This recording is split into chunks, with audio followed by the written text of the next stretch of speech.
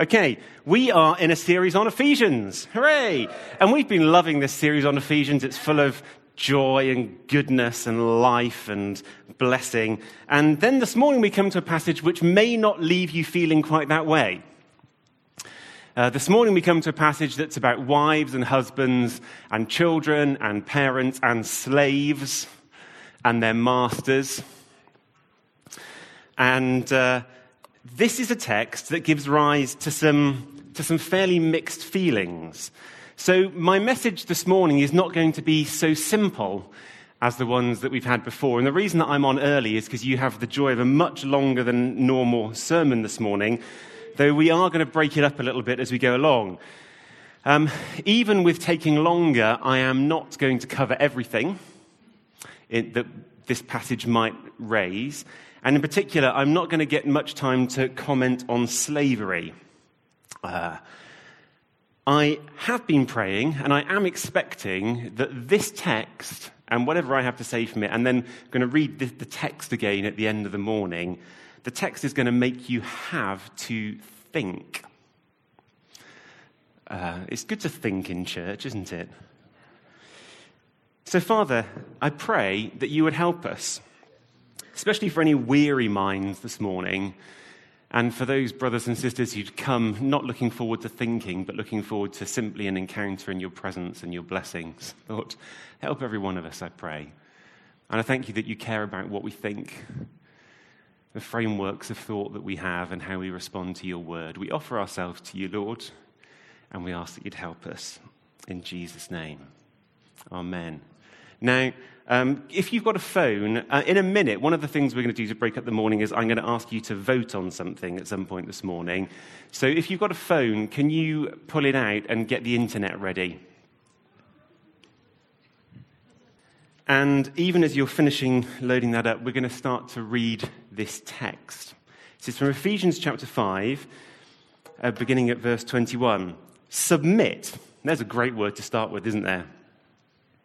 Submit to one another out of reverence for Christ. Wives, submit yourselves to your own husbands as you do to the Lord. For the husband is the head of the wife, as Christ is the head of the church, his body, of which he is the Saviour. Now, as the church submits to Christ, so also wives should submit to their husbands in everything. Husbands, love your wives. Just as Christ loved the church, gave himself up for her to make her holy, cleansing her by the washing with water through the word, and to present her to himself as a radiant church without stain or wrinkle or any other blemish, but holy and blameless. In this same way, husbands ought to love their wives as their own bodies. He who loves his wife loves himself. After all, no one ever hated their own body, but they feed and they care for their body, just as Christ does the church. For we are members of his body. For this reason, a man will leave his father and mother and be united to his wife, and the two will become one flesh. This is a profound mystery. That word mystery means something different in the New Testament to what we often use the word mystery to mean, oh, I'm never going to get that. The word mystery here, as many of you will know, the Greek sense of the word is something that was hidden and that we couldn't have worked out, but God has revealed. So this is a profound, revealed thing. I'm talking about Christ and the church. However, each one of you must also love his wife as he loves himself, and the wife must respect her husband.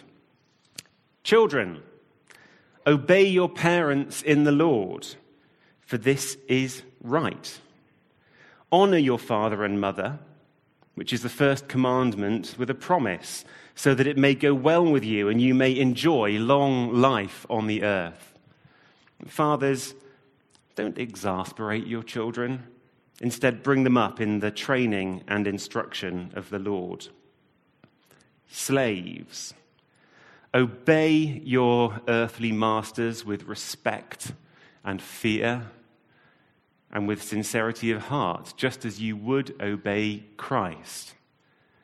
Obey them not only to win their favor when their eye is on you, but as slaves of Christ, doing the will of God from your heart. Serve wholeheartedly as if you were serving the Lord, not people, because you know that the Lord will reward each one for whatever good they do, whether they are slave or free. And masters, treat your slaves in the same way. Don't threaten them, since you know that he who is both their master and yours is in heaven, and there's no favoritism with him. Well, what do we do with all of that? Let's note at the outset that these verses do not speak they do not speak to women and men or to adults and children, but they speak to wives and husbands and to children and parents. The word fathers can be read to mean fathers and mothers as parents. And so we don't all find ourselves in each pairing. That was also true in the first century. That's not a modern phenomenon. In the ancient world, there were plenty of widows. There were plenty of childless couples. And there were lots of free men who weren't slaves but weren't masters either. These verses don't provide guidance for everyone in every position in society. They provide guidance for the household, for the family. Now, like some of you, I've been reading around this text and the other texts in the New Testament like it for years, and I'm aware of a number of different ways of reading this text. So I want to go through these things, and this is where the voting's going to come in a minute. I want to know what you think.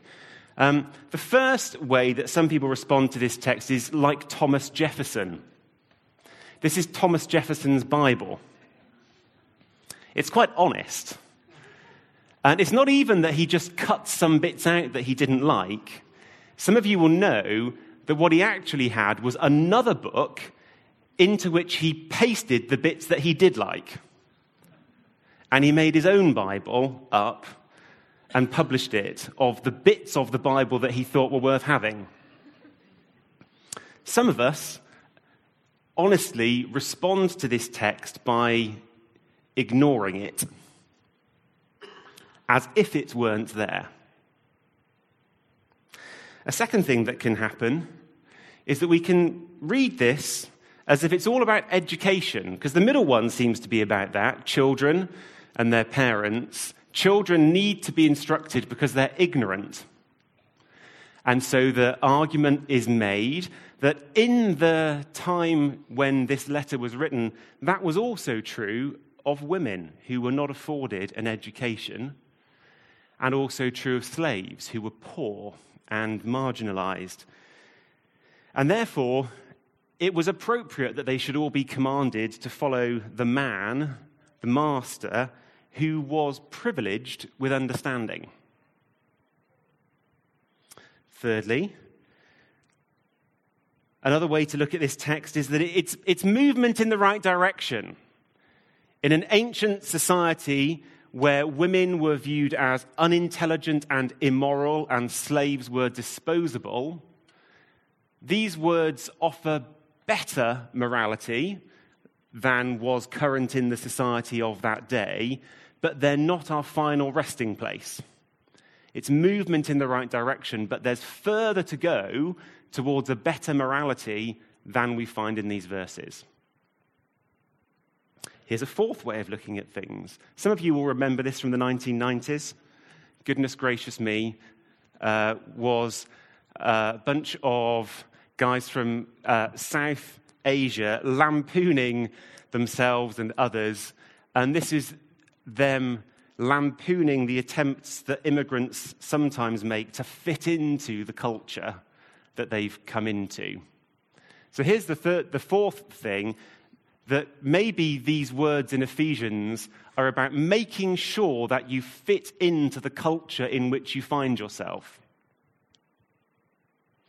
That Christians need to act enough like the people around us that we don't needlessly offend the people around us. And then fifthly, and I could have put at least another one on here. I've cut the list down slightly. If this seems a little bit confusing, I've tried to make it as simple as I think is helpful. There's Charlton Heston with, I don't know what language that is on the tablet. It looks more like Nordic runes to me than Hebrew. I don't understand that. But God-given patterns, this is the fifth way of looking at things, that actually these verses do straightforwardly show us how it is that God wants people to relate to each other. So this is where I want you to go to the internet. If you go to menti.com and use this 6-digit code, you will find 6 options before you for which you can vote for as many as you like. And you might think that there is merit in several of these ways of looking at things. And then the 6th option that's not on here is I don't know. And the question is, how would you read the text that I've written out? How would you read it? Which of these differing ways would you use to read it? And the results are going to appear on the screen.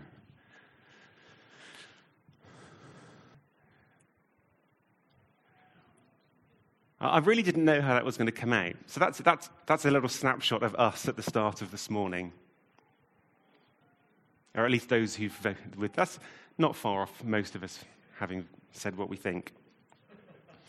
Okay, so what I'm going to do now is, if we can go back to the PowerPoint, is I'm going to go through these and explain a little bit more as to why different people might take these differing approaches.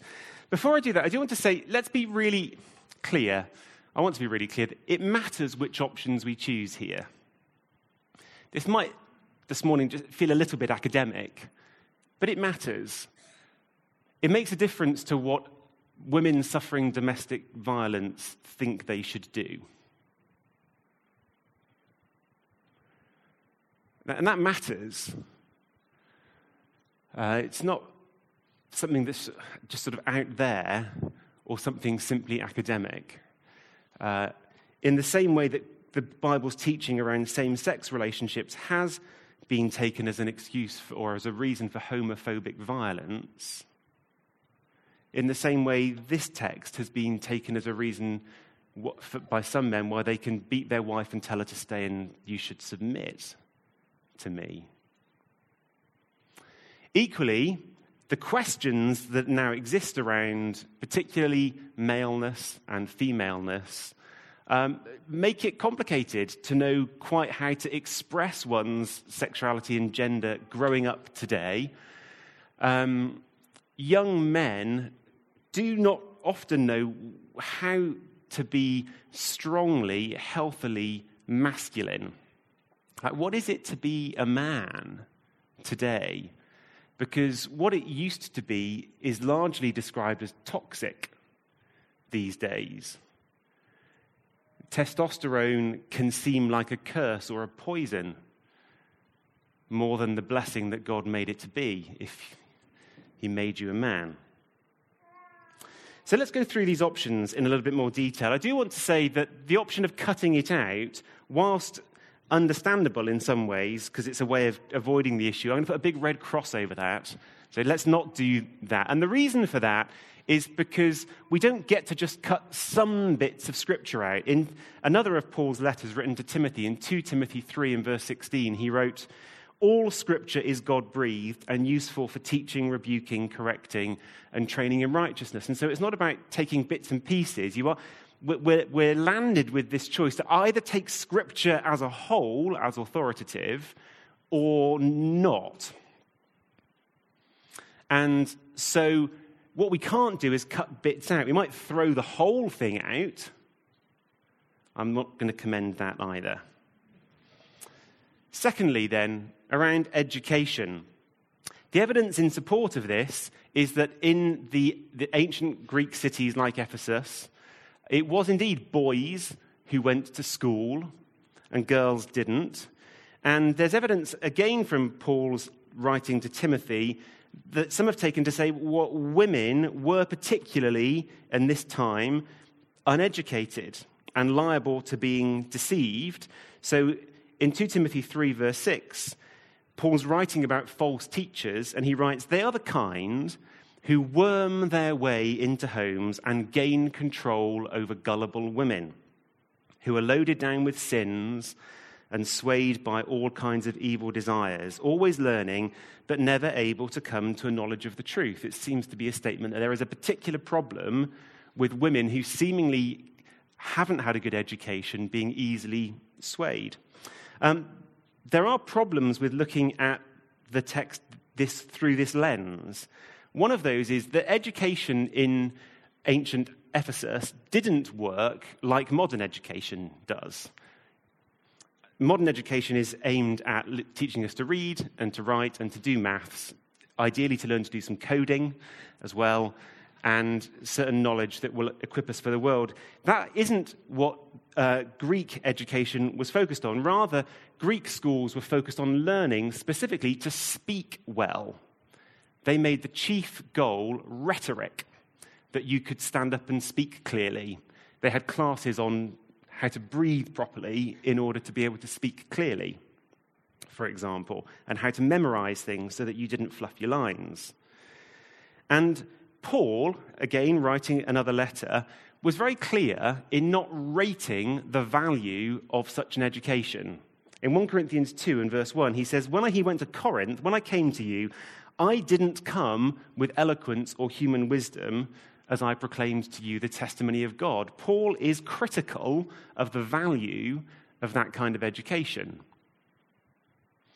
The education that went on for young men and women outside of those schools was learning on the job. Having learned to speak well and some basic literacy, people then learnt on the job. And slaves were not simply uneducated people. Slaves could be more educated than their masters because wealthy people paid good money to own expert slaves. And not all women were uneducated. There are texts from Ephesus in this period written by women. Indeed, wealthy women needed to be literate in order to run the large households that they were expected to run. And wealthy women would therefore arrange for private lecturers to come and to give them private tuition in their homes.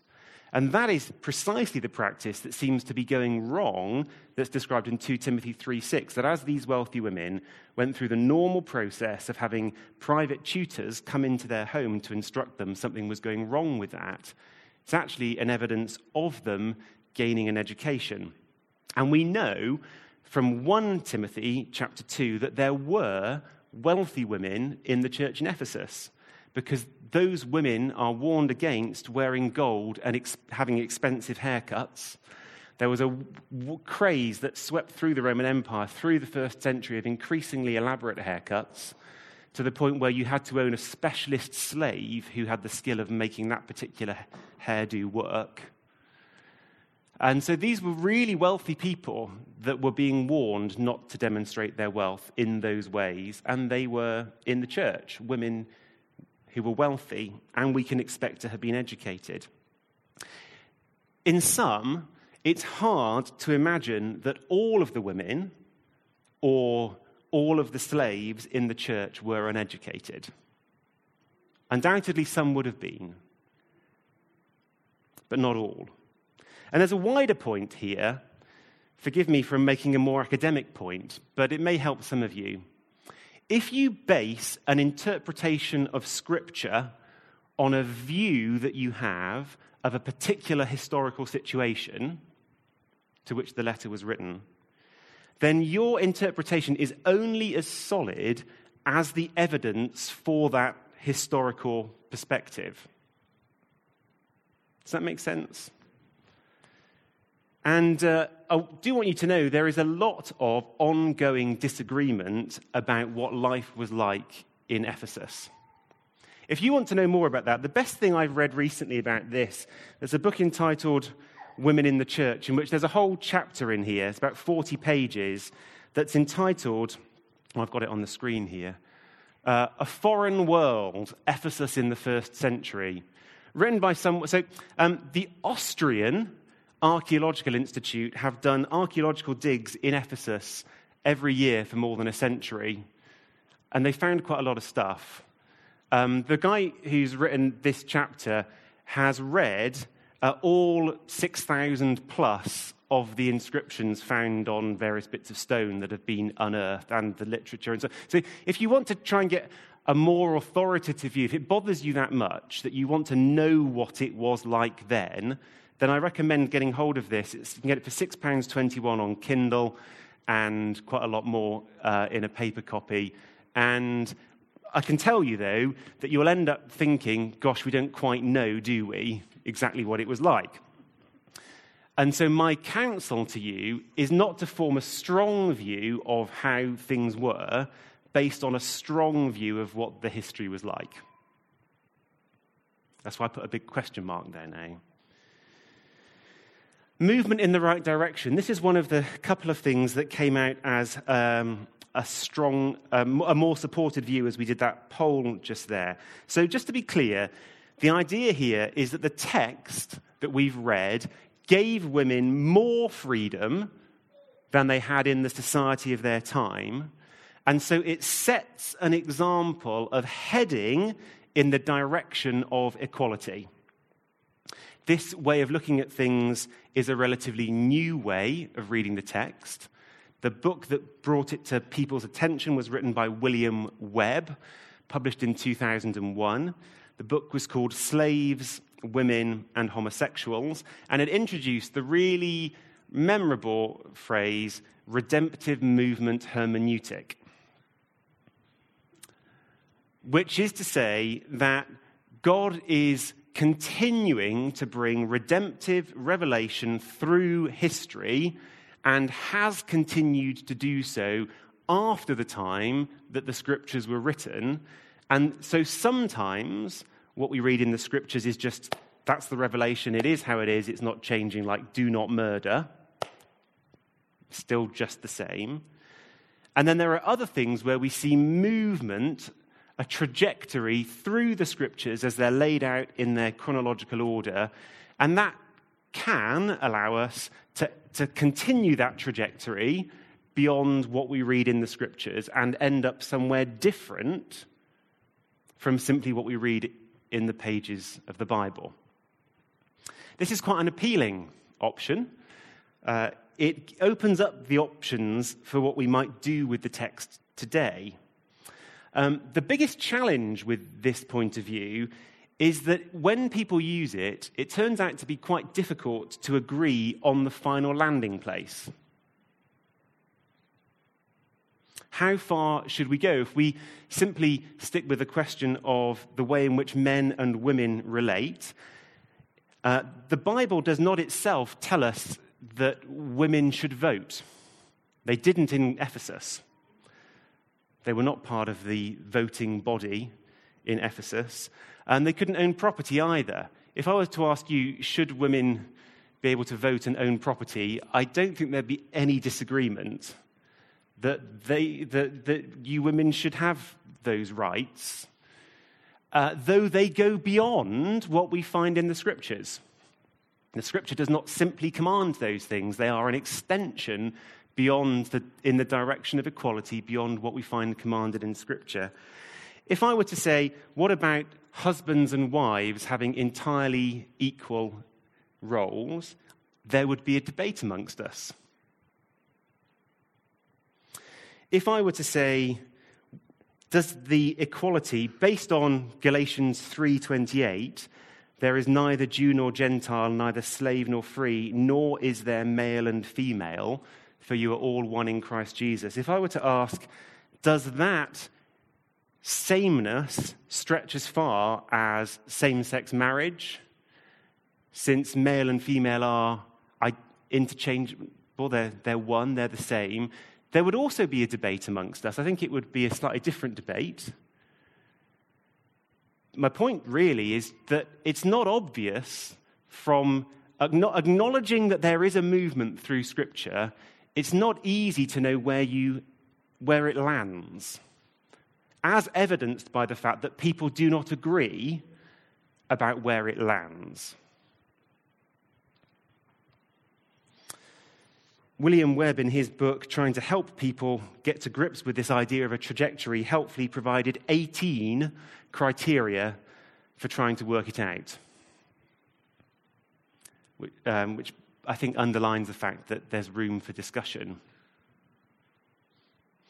I do want to make the observation that in practice, what this approach does is it tends to prioritize the broad moral principles of Scripture and to place the specific biblical commandments underneath them in a subordinate place.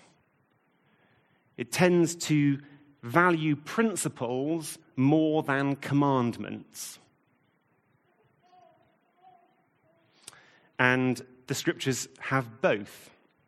And there's more that could be said about that, because Jesus also sums up the commandments in some broad principles. I'm just noting that it tends to prioritize principles and not so much all of the specific commandments. There's questions about that as well. Here's the thing about fitting in with expectations. Let's be clear. Ephesus was a pretty typical patriarchal Greek society. Girls were married around the age of 14 and would expect to be grandmothers in their 30s. Only men were allowed to gather in the city assembly, for which the Greek word is ecclesia, which is where discussions of public life took place.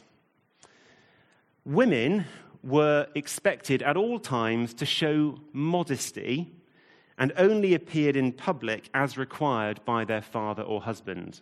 And actually, if you were to read those many inscriptions that archaeologists have discovered from Ephesus, and you were to see what they said when they praised women, they consistently praise women for being modest and quiet. It was a patriarchal society. And then there was the church, the Christian community, which also took the Greek word ecclesia to describe itself. In a city where the civil life of that city was governed by an ecclesia made up of men, the church gathered and said, we are the ecclesia of Christ. And in that gathering, both men and women, slaves and free, came together and were expected to contribute. And there in that gathering, they spoke together of freedom and love, which meant that there was a lot of scope for misunderstanding. And not many people rated this as a way of reading the text, but you might do a little bit more if you'd also read from Titus 2 the reasoning that Paul gives. In Titus 2, verses 4 and 5, Paul writes that older women should urge the younger women to love their husbands and children, to be self-controlled and pure, to be busy at home, that sounds very 1950s, to be kind, that sounds eternally good, and to be subject to their husbands. And this is the key thing, so that no one will malign the word of God. Fit in, says, so that no one will malign the word of God. 1 Timothy 1 says something similar concerning slaves. 1 Timothy 6 verse 1, all who are under the yoke of slavery should consider their masters worthy of full respect, so that God's name and our teaching may not be slandered. So then, the lesson of this text that we've read can be seen as a command to fit in with the social expectations of the society around us. As one commentator has written, we should aim to be culturally normal and unobjectionable. But then, applying that, the same commentator says, that means that, for example, you send in your annual accounts on time. If you exist as an organization, as a church, and you register as a charity, you do all the things that are expected of a charity. You are culturally unobjectionable. You will have spotted, and perhaps most of you see it very clearly already since you didn't vote for this in the poll, but there are some challenges with this way of looking at things. Elsewhere in the New Testament, it speaks clearly about not conforming to the world that we're in, so that raises some questions straight away. Clearly, there are elements of the society that we're in that are just bad. And if we interpret the text this way, it gives us no scope to go to today's patriarchal societies and argue for women to be treated very differently.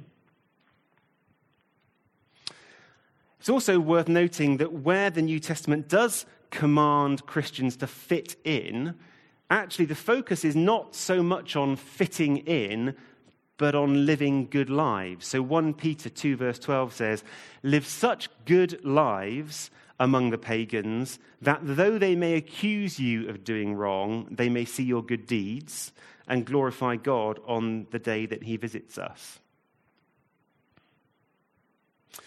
Okay, here's the fifth thing. This brings us to the last of these options, and some of you will be expecting me to simply say, well, and ta-da. No, I've set it up, haven't I? This is the last of the options.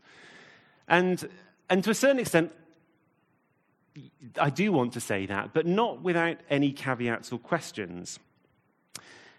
The primary reason for reading the text in this way, as giving God-given patterns, is the repeated references to Christ and to his lordship. So where it says that wives should relate to their husbands as to the Lord. Husbands to treat their wife like their body as Christ does the church. Children to obey their parents in the Lord. Slaves to obey their earthly masters just as you would obey Christ. So the teaching, in the way that it's explained, is explicitly grounded in a divine reality. It's not grounded, here at least, in an argument around society, but around a spiritual reality. There are two kinds of problems with reading the text this way, in my view, and one of them I've already named, which is the way in which people can take have taken parts of this text and used it as an excuse, as a rationale for domination, for subordinating people, often with violence. And the other reason, I have this conversation with different ones of you in the church from time to time, is that frankly this is embarrassing today. I know that there are some in the church who even find it hard at work to name the fact that you're part of an evangelical Christian church because of this. Oh, so you're those ones that oppress women, are you? And you just so don't want to go there that it's a major quencher of Christian witness. So, having gone through all of those things, I wonder whether we might come back to the temptation just to cut the thing out of the Bible. At least that's a little bit. Can we move on, please? Next week we get spiritual warfare and victory. So let's look forward to that. Can we just move on from this and let's cut it out? What I want to say, though, and some of you will have heard me say this before, is that it is precisely those texts of Scripture that we find most difficult that have the greatest power to change us.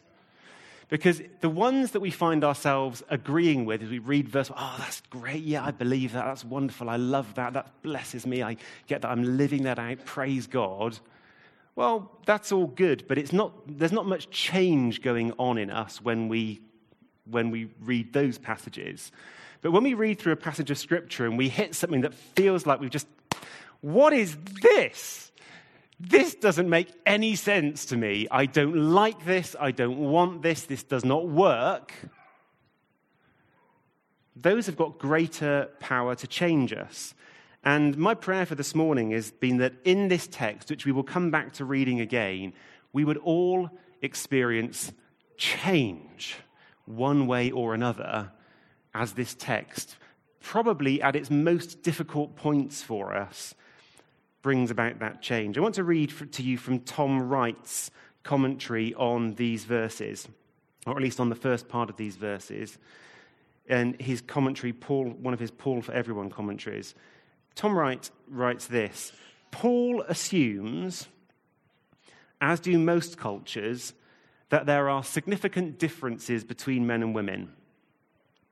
Differences that go far beyond mere biological and reproductive function, that their relations and roles must therefore be mutually complementary rather than identical, and within marriage the guideline is clear. The husband is to take the lead, though he is to do so fully mindful of the self-sacrificial model which the Messiah has provided. As soon as taking the lead becomes bullying or arrogant, the whole thing collapses. Then he says this: if this guideline seems outrageous in today's culture, we should ask ourselves, do our modern societies, in which marriage is often a tragedy or a joke, really offer a better model of how to do it? Does the spectre of broken homes littering modern Western culture indicate that we've got it right and we can tell the rest of human history how we finally resolved the battle of the sexes?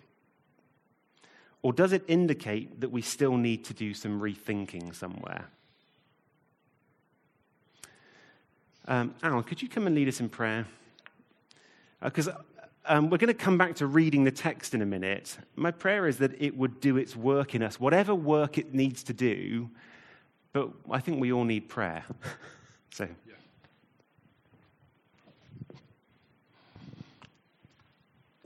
I was just struck this morning about the need to approach Scripture with humility and each other with love.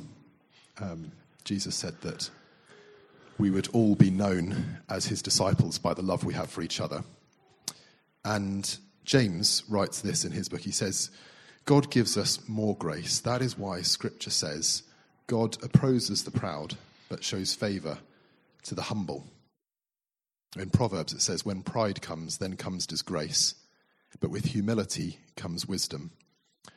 So I want to pray. I'm going to pray now, and then we're going to have just a couple of moments of reflection in which you can bring your own thoughts to God, whether that's very straightforward or whether it's quite confused. I'm not sure what to do with this. A chance is to bring it to God in humility. Father God, we started off this morning by saying that we put our trust in you, and that continues to be the case. You're Lord, you made this world, and we look to you as the one who has all the wisdom. And we choose to take our place under that, to say we want your wisdom. We are not God. We don't have all the answers. And Holy Spirit, we pray that you would grant us wisdom, not just intellectual knowledge, not just revelation, but wisdom that gets the heart of who God is and knows how to apply that wisely in the world. And God, I pray as well that where disagreement on rights and values is something that fragments society, and particularly our society today in how we talk and how we act towards people we disagree with, I pray that your church would be a different place. God, I pray that you would stir us to love and to unity. God, I pray that you would make it a reality, not just an aspiration, that we think the best of each other rather than imagining the worst of each other. Would you bind us together over agreement and over disagreement? Would you draw us into unity and into wisdom? And I pray that even now, as we raise our hearts to you, God, that you would bring your wisdom to bear in our hearts. Amen.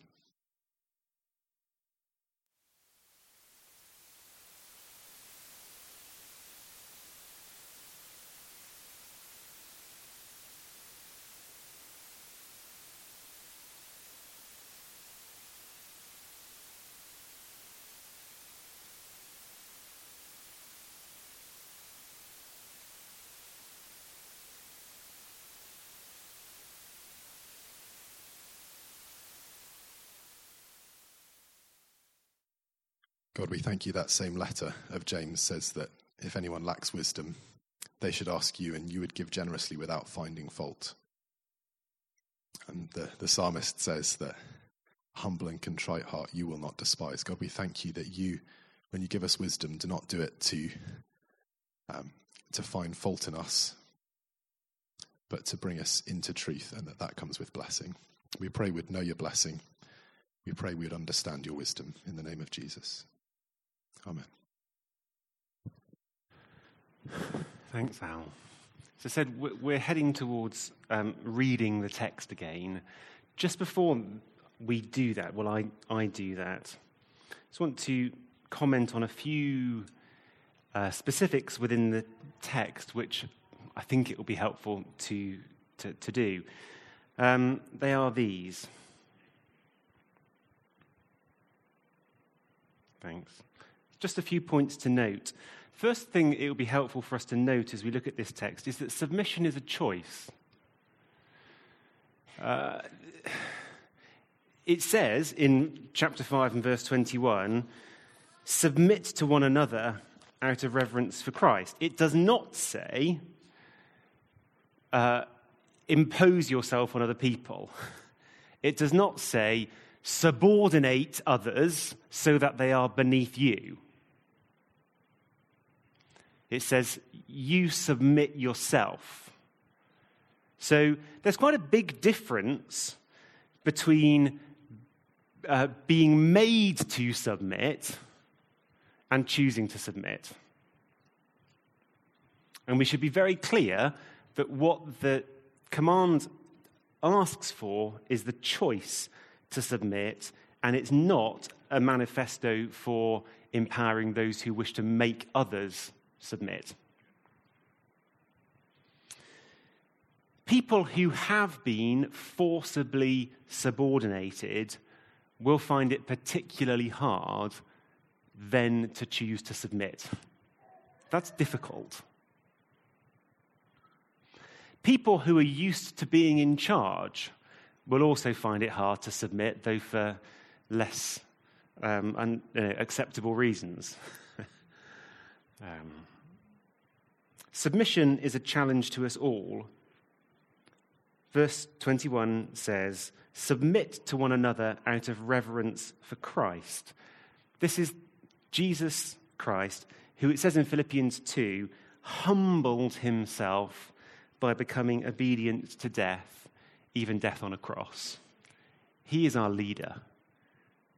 He's the one who's shown the way. And being in very nature God, he humbled himself. He submitted himself even to death. And we're invited to make the same choice, to find the low place and to occupy it.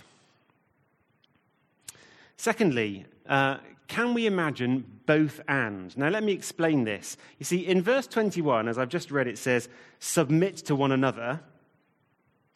And then the next verse says, wives, submit to your husbands. And I've lost track of the number of conversations that I've been part of and that I've heard, which have consisted of people arguing over which one of these two verses is more important.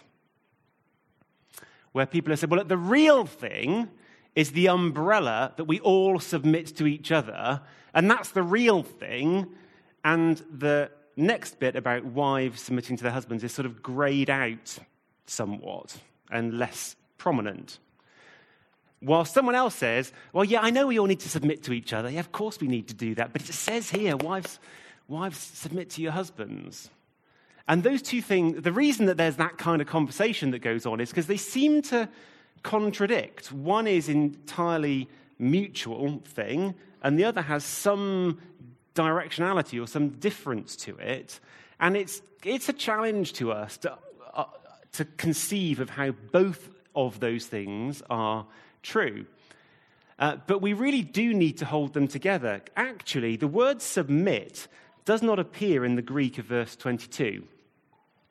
It doesn't actually say in Greek, wives, submit yourself to your own husbands. What it actually says, if you read verses 21 and 22, is submit to one another out of reverence for Christ, women to your own husbands. Which is to say, it's all one statement. There's not two statements to be held in tension with each other, but a singular statement that ought to all find a landing place in our understanding. Hopefully, in saying this, I might succeed in calling us out from two entrenched positions to say there's something else that God's after for us in which both of these dynamics feature for us to discover. Third thing, the meaning of the word head. Some of you will know that the Greek word here, kephale, has been a subject of some debate. It says in verse 23, the husband is the head of the wife, as Christ is the head of the church. Now, the most obvious meaning, and the one if you look up in the Greek English dictionaries that are called lexicons that define for us as we're doing our studies of words what the Greek words should be translated into English, you will find that they translate head, or the range of the meaning of that word is generally around being a leader, the authoritative leader. However, someone called Stephen Bedale published an article in 1954 in which he argued that it might not mean that, but that the word head might better be translated as beginning. And that then sparked a debate around whether the best way to translate that concept into English is in the use of the word source, as in the head of a river is the origin of that river. And that was how many years ago? 65 years ago, and the debates continued. Actually, the debate has changed somewhat more recently, because in more recent years, in the late 1990s, another proposal was made for what this word might mean, which is that the word head is best translated as prominence. Sorry if this seems a little bit academic, but for some of you, you've read all around this already, and I'm speaking to you especially. The word prominence is probably most easily understood by saying if someone says that they've got 200 head of cattle, they don't mean there's 200 disembodied, decapitated cattle's heads in a field. By saying 200 head of cattle, they mean there's 200 beasties in the field. And might the word mean that the head is a representative of the whole, and that in speaking to the head, you can use that way of talking to speak about the whole. So, for example, in Genesis chapter 3 and verse 24, it says that the man, Adam, was driven out of the Garden of Eden. But it's clear that what the text means is that both Adam and Eve were driven out of the Garden of Eden, because they're both outside and they're both banished. But the text says simply, the man was driven out. And this is a way of thinking that is not natural to us in the modern world, but was very natural in ancient societies, to think of whoever was the head as being someone who could be spoken to on behalf of the whole family unit or even tribe or nation. Could it mean that? Well, it could. This issue most often gets discussed in commentaries on 1 Corinthians 11, because there's a longer discussion of head in 1 Corinthians 11. So to give an idea of where the debate's got to, if you were to go through all of the commentaries on 1 Corinthians 11 that have been published in the last 20 years, you would find that many of them say the word means authoritative leader. Many of them now say it means prominence, and there's one written by Gordon Fee that says it means source. So it seems like the debate has moved on from whether head means source to something slightly different, and if you're not aware of that debate, you might like to become acquainted with it. Now, this is something I've been looking forward to saying. Fourthly, husbands must die. I feel like I can start preaching now. This is good.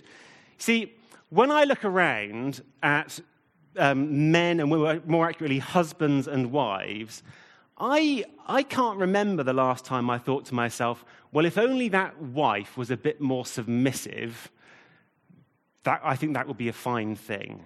I cannot remember the last time that thought occurred to me, honestly. I have very often thought to myself, wow, I wish that husband would die. Yeah, I have. So that men would know what it is to lay their lives down. Men would know what it is to take initiative. If we read what it says in the passage about what men are supposed to do, husbands, let me be clear, what husbands are supposed to do. Give yourself up. Like Christ did, so that's an on-the-cross death giving up, hence the dying, in order to make your wife holy, cleansing her, washing her, presenting her as radiant, loving her as you love yourself, caring for her as you care for your own body. Wow, if only we had more of that going on.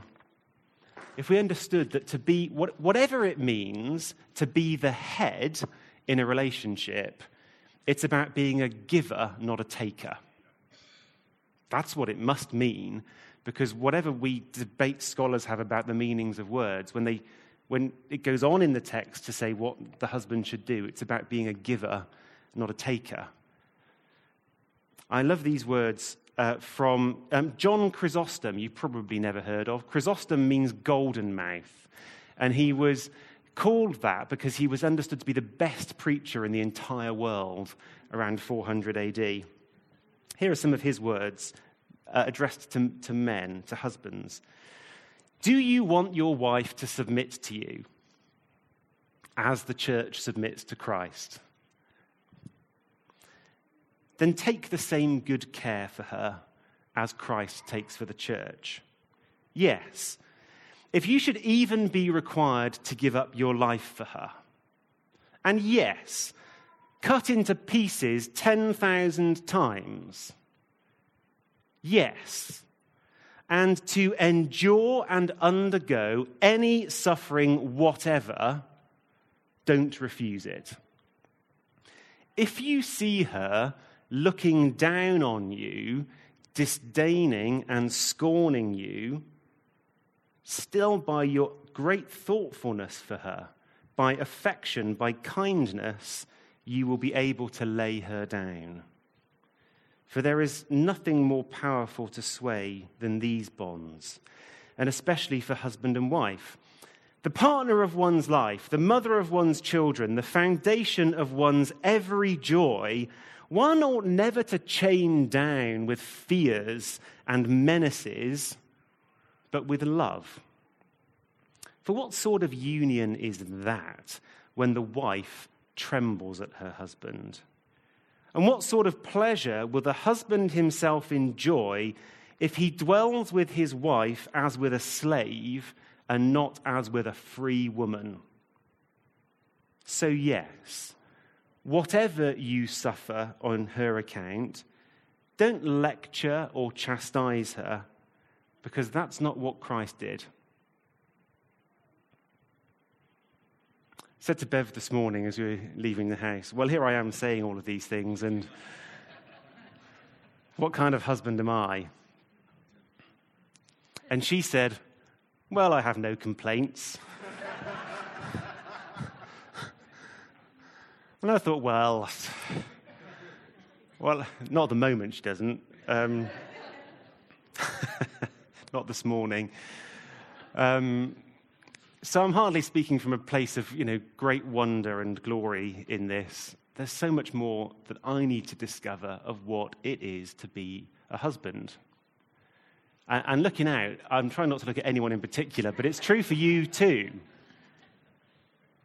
Those of you who are husbands. As I said, these verses, they don't speak to everyone in every situation of life. These are words. So if you're one of the people this morning for whom most of these categories seem to pass you by, if you are, a childless widow who doesn't have any slaves, for example, we're going through the text, and I'm just trying to help us get to it. Husbands need to die. Fifthly, two become one. This is the mystery, the revealed, profound thing. This needs saying. My parents' Ruby wedding anniversary, so they've been married 40 years, just as they were cutting the cake, one of my cousins said, he said, this is a strange thing, isn't it? He said, 40 years, he said, you should have been married 4 times by now. By which he meant, relationships ought to last about a decade.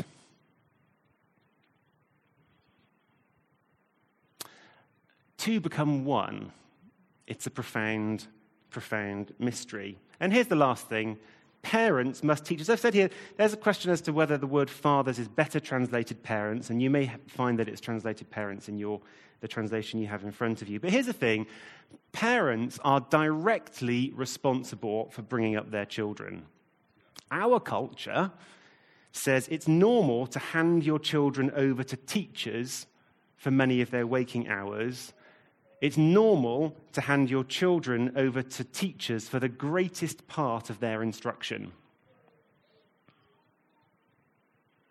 But this text says parents are responsible. Christian parents often work that out by making sure they leave their children in a children's church on a Sunday morning on the basis that the hour's mixture of snack, biscuits, games, and a Bible story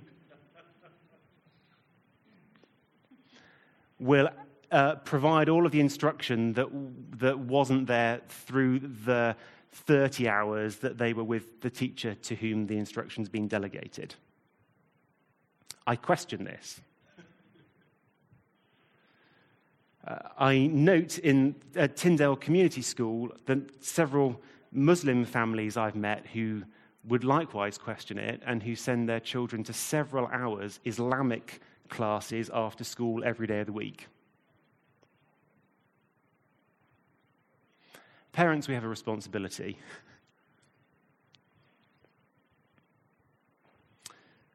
I'm going to read the text again.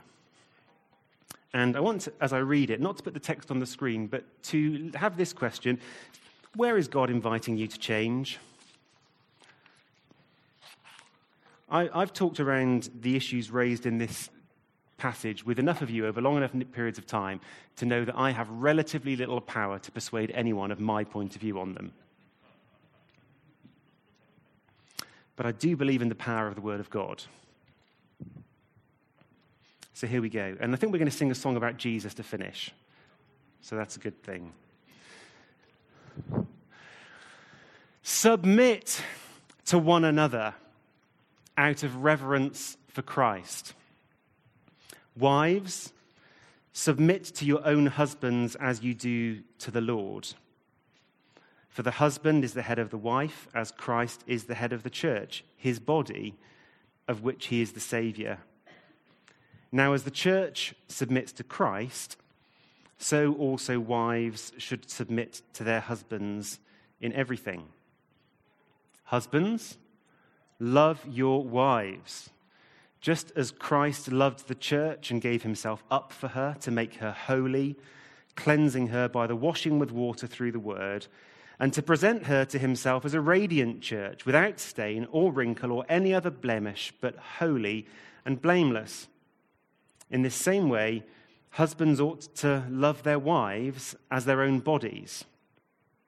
He who loves his wife loves himself. After all, no one ever hated their own body, but they feed and care for their body, just as Christ does the church. For we are members of his body. And for this reason, a man will leave his father and mother and be united to his wife, and the two will become one flesh. This is a profound mystery, but I'm talking about Christ and the church. However, each one of you must also love his wife as he loves himself, and the wife must respect her husband. Children, obey your parents in the Lord, for this is right. Honor your father and mother, which is the first commandment with a promise, so that it may go well with you and that you may enjoy long life on the earth. Parents, don't exasperate your children. Instead, bring them up in the training and instruction of the Lord. Slaves, obey your earthly masters with respect and fear and with sincerity of heart, just as you would obey Christ. Obey them not only to win their favor when their eye is on you, but as slaves of Christ, doing the will of God from your heart. Serve wholeheartedly as if you were serving the Lord, not people, because you know that the Lord will reward each one for whatever good they do, whether they are slave or free. And masters, treat your slaves in the same way. Don't threaten them, since you know that he who is both their master and yours is in heaven, and there is no favoritism with him.